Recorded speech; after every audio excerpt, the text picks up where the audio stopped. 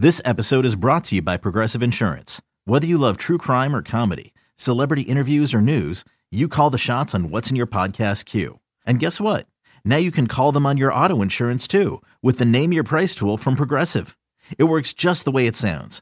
You tell Progressive how much you want to pay for car insurance, and they'll show you coverage options that fit your budget. Get your quote today at Progressive.com to join the over 28 million drivers who trust Progressive. Progressive Casualty Insurance Company and Affiliates. Price and coverage match limited by state law. This is Jay Horwitz with the Amazing Mets Alumni Podcast, and my special guest this week is John Olerud. John, thanks for giving me a couple of minutes. Yeah, glad to be here with you, Jay. John, before we get started on the really hard-hitting stuff, can we dispel a rumor that's went around for years and years and years and years? Spring training, 2000 with the Seattle Mariners. Yeah. You're a Mariner, so is Rickey Henderson, a former teammate. Rickey supposedly approached you and said, "Hey, John, I played with a guy last year with the Mets who wore a helmet like you do. Who's that guy?" Yeah. Did it happen like that, John? No, I mean that's the story that he asked me why I wear the helmet, and then and I said because I had surgery for an aneurysm, and he goes, "Yeah, I played with a guy like that, or I played with a guy like that in New York." Yeah, Ricky, that was me. That was the way the story went. But no, it didn't happen, and I found out about it, taking batting practice one day with the Mariners, and Dave Niehaus came up to me and asked me that question, and I said, wow, that's funny. It's a great story, but it's not true.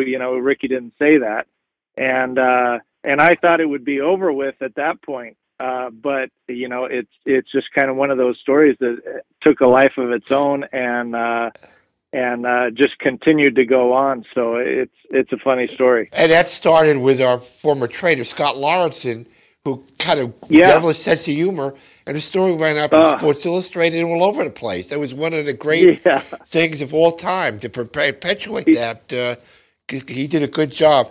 Hey, John. Scott Lawrenson had a great sense of humor. He did. Super dry, and he would always be coming up with stories like that. It was always fun to go to the training room and see, what sort of picture was up on the bulletin board there, because he would cut a picture out of a magazine and that, and make up a story about a guy on the team. And Jay, I think you were even up on the board. I made the board. I certainly did. I forget what it was, but I'm sure I did.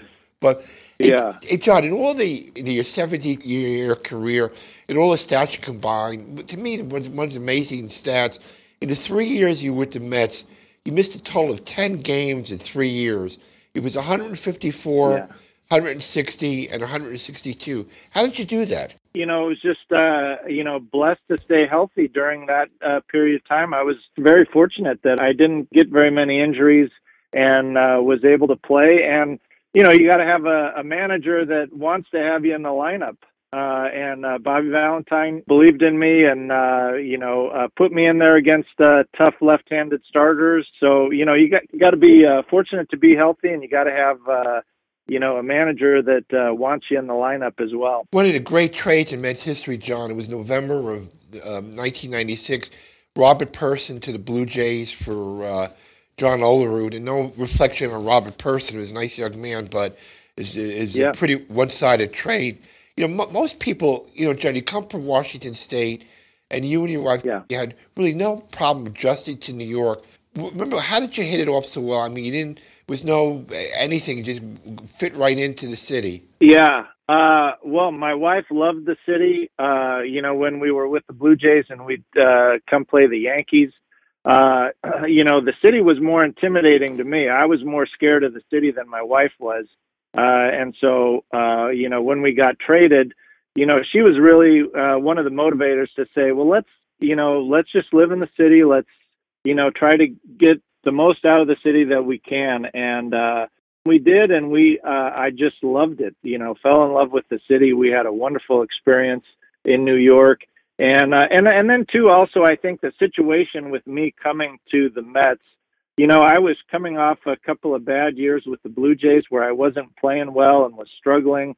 And so I think, when you come to a New York team, the expectations on me from the fans was pretty low, I think, coming in. And so when you do better than the expectations, the fans, you win the fans over pretty quick. I remember Mike Piazza coming to the Mets, and and anytime you have a superstar coming to a New York team, the expectations are so high that it's just hard to meet them. So I think the fact that I was coming in, I wasn't doing well, there weren't a whole lot of expectations, and then I got off to a good start, really helped make the transition go well. And then we just had a great experience in the city. We loved it. I remember, I don't know if you remember, John, I played a practical joke on you I forget what year it was.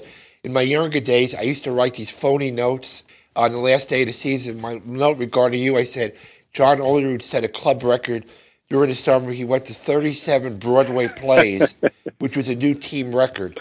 I remember after the game, reporters did approach you about asking about your record, which of course you knew nothing about. Yeah.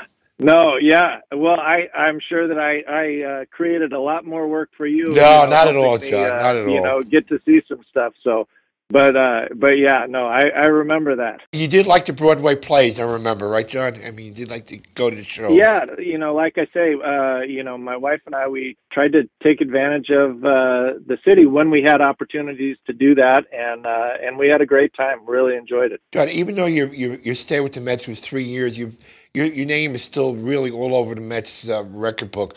Highest betting average, 354. Highest on base percentage, 447. Most amount of walks, 125, and tied a team record with 162 games played.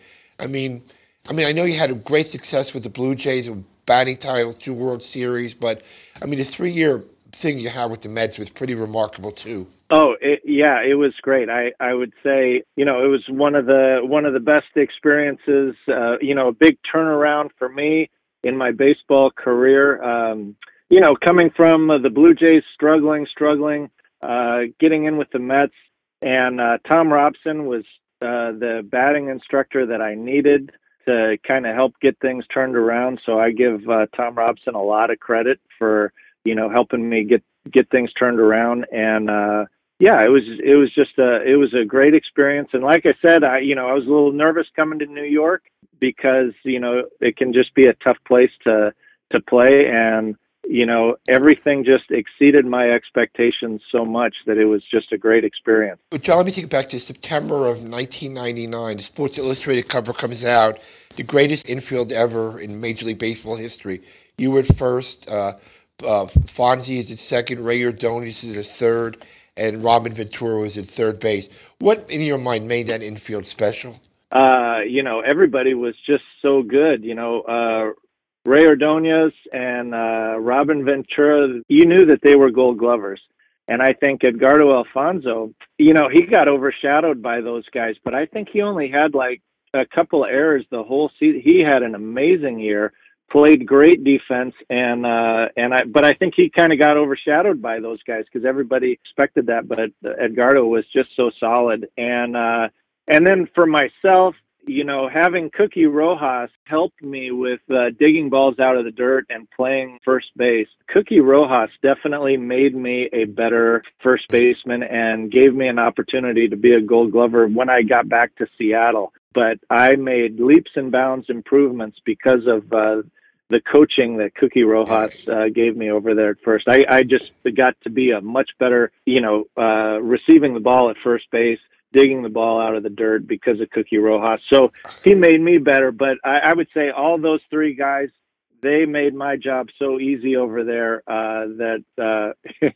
you look at what's the one person that you wouldn't expect to be in that group. That would be me. But like I said, you more than held your ground, John. Well, like I said, Cookie totally made me a much better first baseman. And then those guys, the throws that they made, and plays that they made definitely made me look better as well. The best thing about Cookie, you know what his wife's first name was? I don't know if you remember.